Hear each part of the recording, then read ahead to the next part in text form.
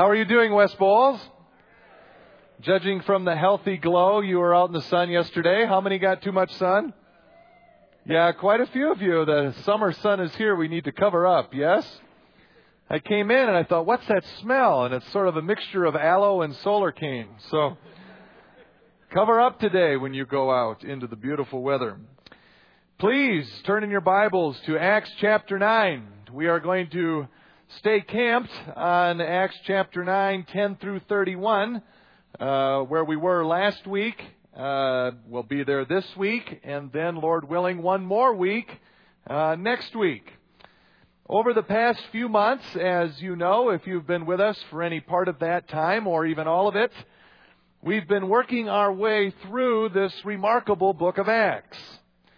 I have suggested to you that one way to approach the book of Acts, and it's the way we're approaching it, is to see it as a story of the early church exploding both in and then out of Israel, and to see it as a story of those earliest Christians taking the kingdom of God to a world that is desperate for it. On the screen, you'll see what we've covered already, in list form anyway, of what's involved. What's it like when we bring the kingdom of God to the world, when we share the gospel, the good news of Jesus Christ to the world? Last week, you can see on the bottom there, we added our most recent feature of kingdom bringing in Jesus' name, forgiveness. We concluded that forgiveness is releasing someone from punishment, and it's releasing them even from the desire that punishment should take place. I think we agreed that as difficult as that first part of that definition is, releasing someone from punishment, it's that second part of that definition, because it involves a much deeper change of heart that can be much more difficult, can't it? It's especially difficult to get to that place, it seems, where we no longer even desire that the people who hurt us are punished or at least somehow held accountable. We've been looking at this topic of forgiveness through the story of the Apostle Saul, or Paul as he was also called, specifically in Acts 9, 10 through 31, the story of an absolutely phenomenal occurrence of forgiveness that Saul receives. First, from the believers in Damascus who call him brother and join in with him in teaching. And then 3 years later in Jerusalem, the early believers actually found a way to forgive Saul for the terrible things he had done to them. I mean, you remember, the man literally hunted many of them down for arrest and even death. And yet the early Christians outright forgave him and welcomed him as one of their own. They didn't exact punishment from him. And even any desire that they may have once had that Saul indeed be punished for what he had done, it seems to have vanished in the grace and peace of Jesus Christ. We left off last week talking about why it's often so difficult for us to forgive. I know it's often difficult for me. Isn't that really hard sometimes to forgive someone for something they did to you? I suggested to you that one reason it's difficult to forgive is that whenever that first bell rings calling us to forgiveness, it necessarily comes hand in hand with pain and suffering that we're feeling right then over the wrong. It's very hard to forgive someone when you're knocked down laying on your back after they've hit you. It's very hard to forgive when we're feeling the pain over the wrong. Second reason we found it difficult to forgive often is that it seems like when we forgive, we're giving away something far too valuable, doesn't it? it seems like it might be far wiser or far better for us to hang on to that desire that justice be served. I suggested to you that seems like part of that is important because it doesn't bear up under closer examination. Because when we look at it closer, in reality, the longer we hang on to that desire, the longer we guard that desire that the wrongdoer be punished, the longer we're held prisoner by the past. Prisoner by a past event that can never be changed. And the longer we hang on to that desire that the wrongdoer be punished, the longer it takes, the longer we delay the time before true healing and closure and God's peace that passes understanding can do its supernatural work in our lives. And so it only seems like we're freeing up the wrongdoer to get away with something when we forgive. But in reality, when we don't forgive, we only bind up our own freedom to continue growing in the grace and mercy of Jesus Christ. That's where we ended last week. Well, there was one more step. I gave you an assignment last week. How many of you did your assignment? Okay, that's pretty much the response I get from my Bible class at Front Range. I asked you, maybe some of you don't remember, I will help you. I asked you to reflect this past week on whether or not our forgiveness depends on the wrongdoer repenting of their wrong. Does that ring a bell? Okay, I see some suntanned nods. Good. Must repentance from a wrongdoer necessarily come first before we forgive? Does a wrongdoer have to say, and really, really, really mean, I'm sorry, please forgive me, before God's command to us to forgive kicks in?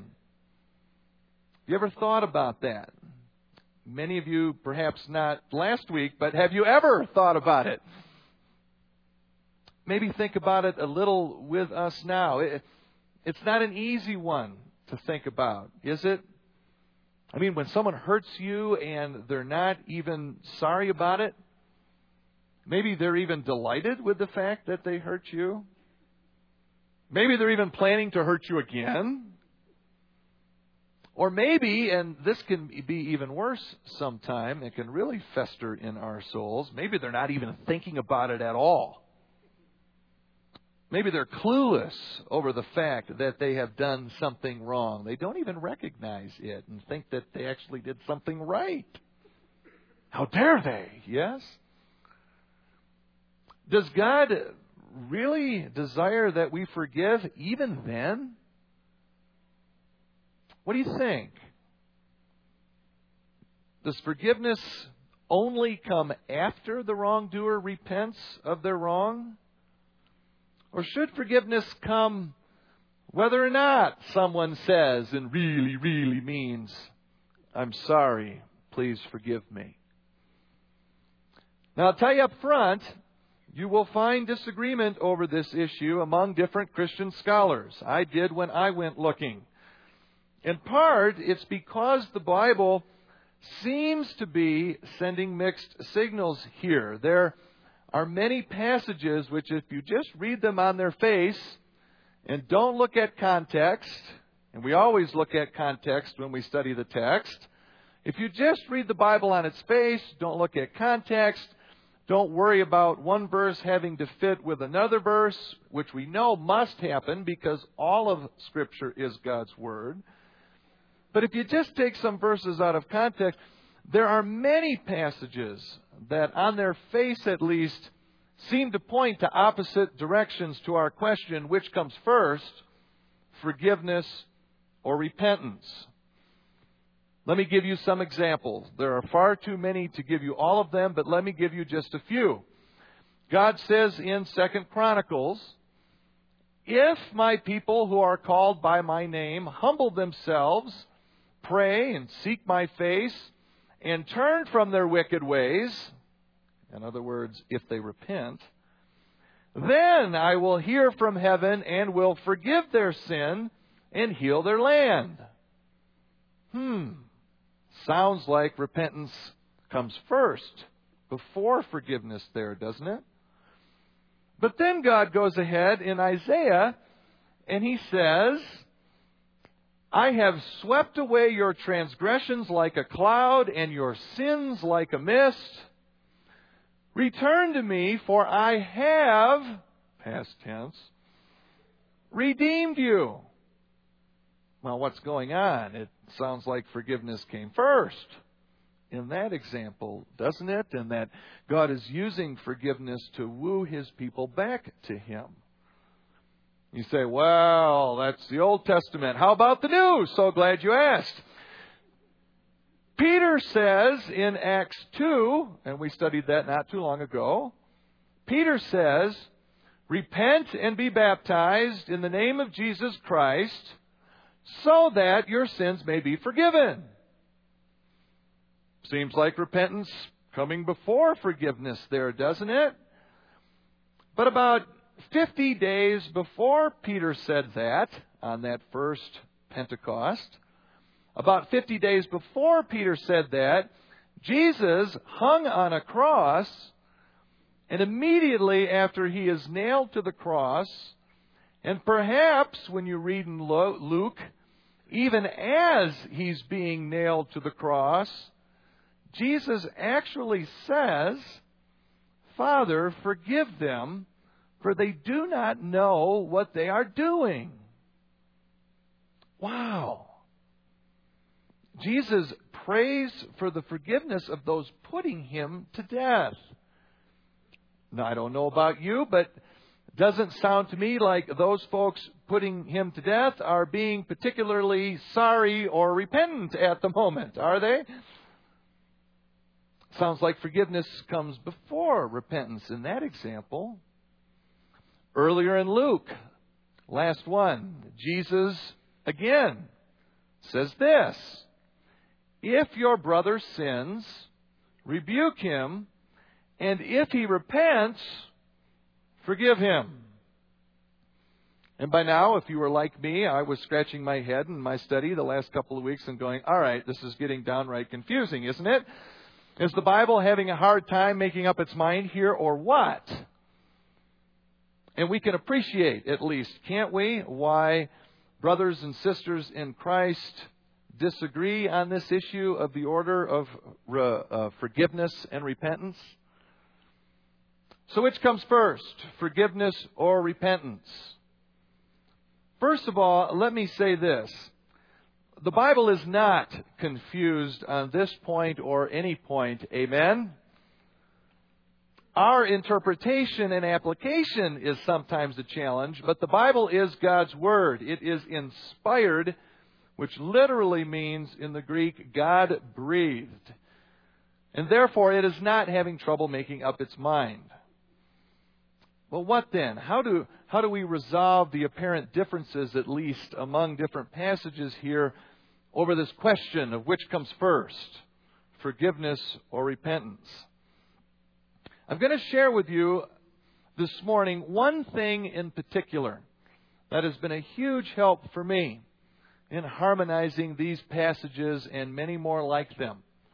It's been a huge help for me in answering in my own life whether forgiveness or repentance should come first when people hurt me. It's my hope and prayer that it will help you too. That's why I'm sharing it. I hope it may help you as much as it has helped me. Now, I'll share with you just a little bit of my concern or anxiety this morning. I have little doubt that some or many of you may disagree with me on this one. If you do, there's the door. No, I'm just kidding.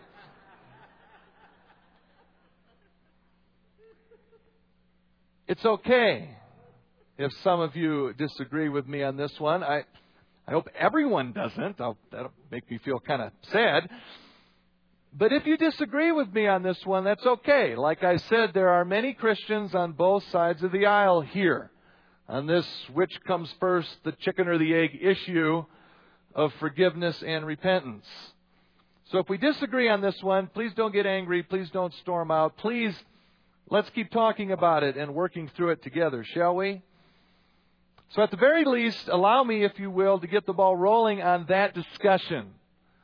Which comes first, forgiveness or repentance?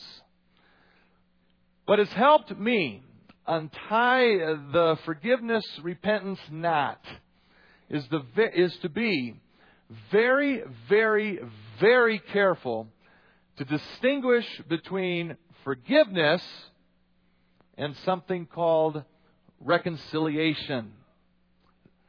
Say reconciliation. Yeah, now I've treated you like my sophomore Bible students. I'm sorry. Be very careful, in my strong opinion, to distinguish between forgiveness and reconciliation. We often treat those things as one and the same. And it can get us into trouble in interpreting and applying God's Word. More on that in a minute. But let me first give you what I feel are important distinctions between forgiveness and reconciliation. In my opinion, forgiveness is in fact independent from anything the wrongdoer does or does not do. It's independent of whether or not the wrongdoer says they're sorry. Forgiveness is independent of whether or not the wrongdoer is repentant. Instead, forgiveness is all about my attitude toward the wrongdoer and my response to the wrong. In a word, true forgiveness is unconditional. It is, forgiveness, one of our deepest expressions of true love. And like true love, true forgiveness is unconditional. Forgiveness, releasing others from even the desire that they be punished for their wrong, is primarily, at least, about the health of the one doing the forgiving. Forgiveness, then, is about the health of the individual. That's forgiveness in a nutshell, in my opinion. On the other hand, reconciliation is about taking those additional steps beyond forgiveness to restore the relationship between two or more people. Reconciliation, then, is about the health of the relationship. Reconciliation is highly conditional. If you and I are at odds because one or perhaps even both of us have done something wrong to the other, reconciliation demands a willingness for us each to say over our wrong, "I'm sorry. Please forgive me." To be reconciled, we need a willingness to admit wrongdoing, to admit, "I'm wrong." Reconciliation then includes that hard work of rebuilding broken trust. It may involve setting new boundaries. It may involve accountability to third persons. And it may, although not always, but it seems to at least tend to take much longer than the act of forgiveness. Even if I can forgive you, can I trust you again? Can I trust you again? Is the question that reconciliation asks. And that can take a little or a whole lot longer, typically. Now, one bumper sticker that helps me remember this distinction, my Bible students could tell they get this glazed look and they're desperately seeking a bumper sticker because, forgiveness, repentance, reconciliation. I see that in some of you, so I'm going to give you a bumper sticker to help you remember this distinction that I'm sharing this morning between forgiveness and reconciliation. Here's the bumper sticker. It takes one to forgive, the individual forgiver, But it takes two to reconcile. Each party needs to desire reconciliation. Now, someone after the service said, you really should say it takes two to forgive and three to reconcile because God is involved on both sides, to which I said, amen, and to which I said, thanks for ruining my bumper sticker.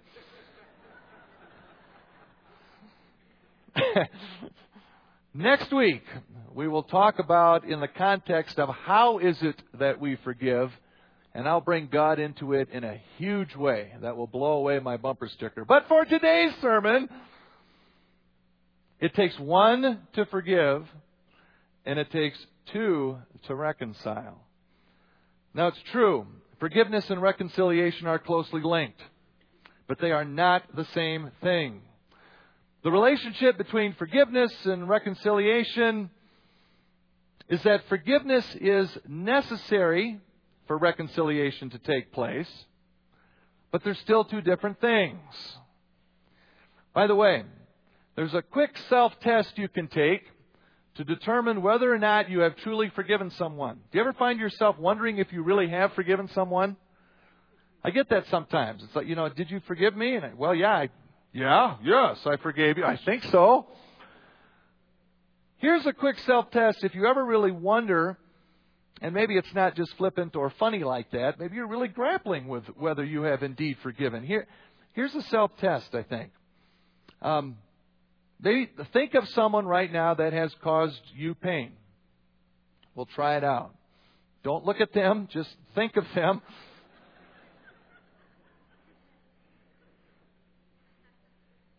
Someone who you believe at least, was in the wrong in something that they've done to you. Okay, you got them? Yeah, some of you are just a minute, 29, 30, 31. Now, here's the question. And maybe someone that you think you've forgiven. It's like, yeah, they did that to me, but I forgave them. Ask yourself this question once. It's sort of was your forgiveness a true forgiveness self-test? Do you want to reconcile with that person? Is the self-test. Because in my opinion, true forgiveness at least leads to the desire on the forgiver's part to want, to try at least, to mend that relationship. Now, it takes two. If you have that desire, it's likely you've truly forgiven them. But if you don't desire to work on that relationship, if you'd rather just nothing to do with them, because that's messy, and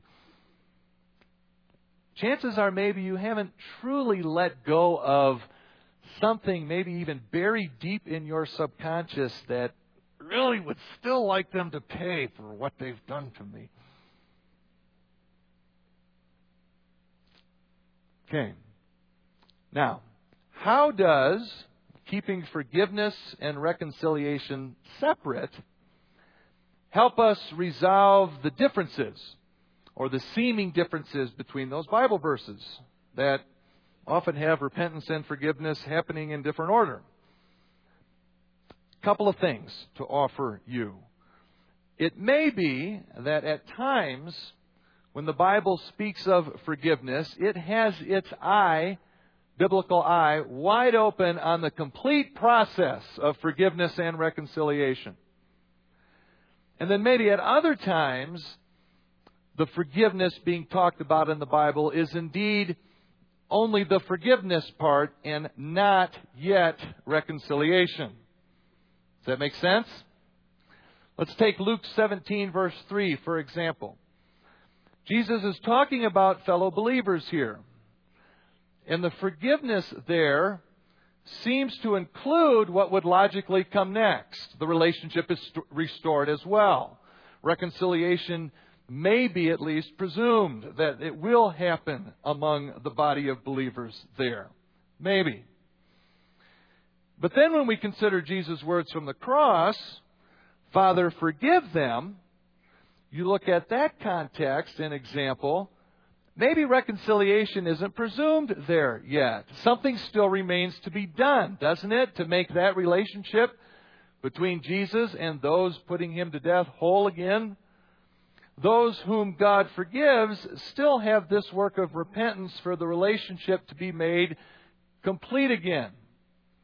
Reconciliation still needs to occur following Jesus' forgiveness.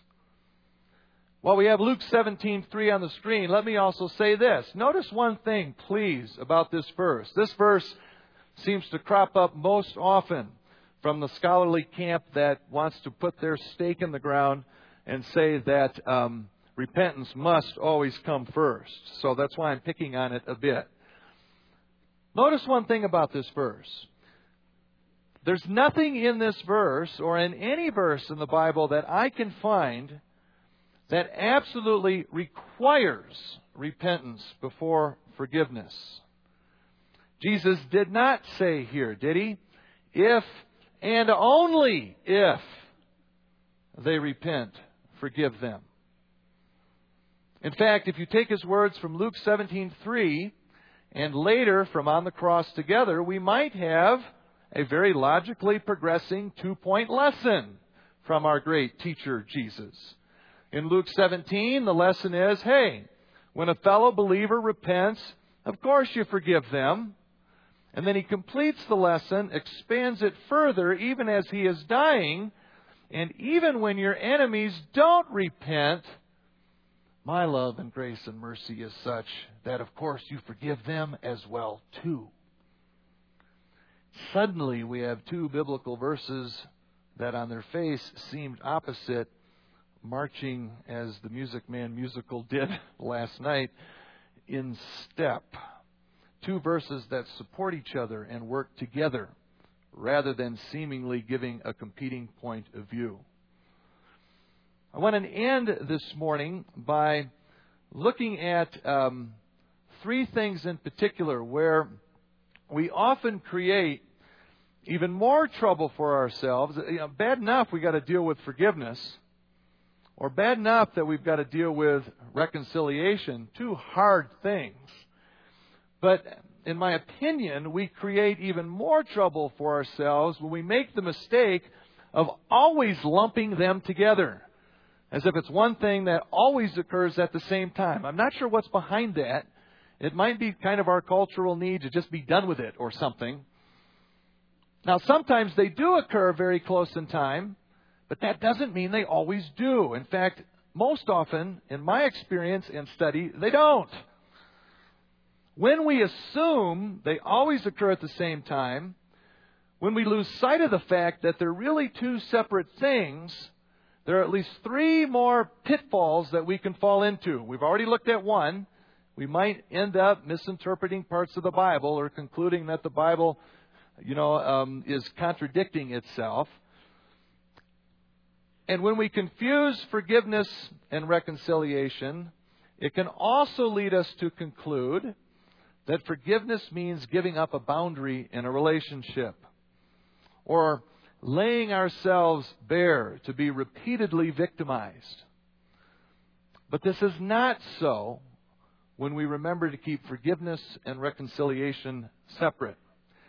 The example that came to my mind as way of illustration is the example of a battered spouse. She needs, if she's the one being battered, she needs to get out of there right away. That relationship has a lot of work to do before it's reconciled. Well, my question is, can she forgive him even before that's completely done? Can she get to a place in her marriage where she does not even desire that her husband pay for what he's done to her, even before it's made right again? My answer is that in Christ, sure, she can. When we confuse forgiveness and reconciliation in that illustration, we might be tempted to say something ridiculous like, well, if she's truly forgiven him, then that means it's all okay. They're reconciled and she should stay right there with him in the same house without any additional steps of accountability and healing. No. Forgiveness does not necessarily mean they are reconciled. There's still work to be done. Forgiveness does not mean that we become a willing victim. Another trap that we fall into when we confuse forgiveness and reconciliation, or always lump them together, is we start believing that awful little saying, in my opinion, that to forgive is to forget. How many have heard that saying? For one, for human beings at least, this is psychologically impossible. And frankly, it's not healthy to take painful memories and stuff them down a subconscious rabbit hole somewhere where they end up festering and boiling over, perhaps years later, causing all sorts of damage to us and to others. The only thing being forgotten, remember, with our definition of forgiveness, the only thing being forgotten when we forgive is the desire for punishment. The hurt is still remembered.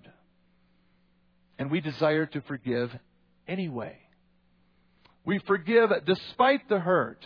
We forget the punishment we once craved, but we never truly forget the wrong. We drain the wrong of its power to continually harm us when we forgive, but we don't truly forget the wrong. To put it a different way, in the context of punishment, the wrong is forgotten. But in the context of relationship building and continuing, in the context of reconciliation, we need to remember the wrong so we can deal with it before it deals with us. One last trap that we sometimes fall into when we confuse forgiveness and reconciliation is that we mistakenly conclude or begin to feel like the Christian life is necessarily one of passive resignation in the face of being wrong. We conclude or begin to feel that whenever we're hit, we just simply take it. We become sort of a wimp or a coward or something because we never fight back. And we conclude that forgiveness means never standing up for yourself when you are wronged. Simply not true. And it's easier to see that's not true when you remember forgiveness and reconciliation are different. Reconciliation does involve saying these boundaries have to be there for trust, and it takes hard work. It's not being passive at all. It's so far the opposite. And even if you just take forgiveness, I don't know, and this even crops up in some evangelical writing, which dismays me. When you take forgiveness, there's some that suggest out there, let's take the example of being bullied. There's some teaching out there that says, when you're bullied, part of what it means to grow up to be a man is you hit them back. As if that's the way of power or strength. And I just want to say, no. You do, when you can forgive without that easier, I think, response of hitting back, when you can do that, you release yourself from the power of the wrong done against you. You do far more for yourself when you can walk away. You do far more for yourself than if you take what I think is the far easier road of simply swinging back or replying with the sharp comment in turn. There's nothing passive at all about forgiveness. There's nothing wimpy about it. It takes a real man, a real woman, a real child of God to release someone who has wronged you from the desire that they be punished, and to release that desire that you want to be part of what gets that punishment done too. Now that's where we're going to pause for a week. And we'll begin next week. I'd like to spend one more Sunday, Lord willing, talking about how is it that we can forgive. Talked a lot about what it is. We haven't said too much about how is it that we can actually release ourselves from that powerful grip sometimes that we want vengeance or justice to. How can we release that and give that to God, which He asks us to do? How is it that we can do that? How can we arrive at a place of no longer even desiring that someone who hurts us should pay? That's your assignment for this week, if you like. Think about that. What's worked for you? What hasn't worked for you as you've tried to forgive someone? You know, where have you had success in getting over that desire that they pay? And we'll share together with that 1 week from today. For today, however, I'll let you go with one more look at the bumper sticker. It's proved helpful advice to me. I hope it does for you. Remember, it takes 1 to forgive with God's help, and 2 to reconcile with God's help too. Let's pray. Father in heaven, what an example in your Son on the cross, that even as He is being nailed for the sins of the world, including mine, when He Himself didn't do anything at all to deserve any of it, that somehow this God-man actually asked you to forgive them. Father, would you find in each of us and in us as a church that kind of self-sacrifice, that kind of looking to you, that kind of forgiveness. Father, I ask for safety as my friends and brothers and sisters leave here today. Go with them as you have promised, wherever they go this week, and may the light of your indwelling Spirit shine through them. We love you, Father, and we pray all of this in the precious and powerful name of our Lord and Savior, Jesus Christ. And all God's people said, Amen. Number 1, please remember the missions if the Holy Spirit has so moved you to help with that. Number 2, if you would desire someone to pray with you for anything going on, please make your way down front. Look for a big patch that says, "How can I pray with you?" on some of your church brothers and sisters. Thank you. Have a great week.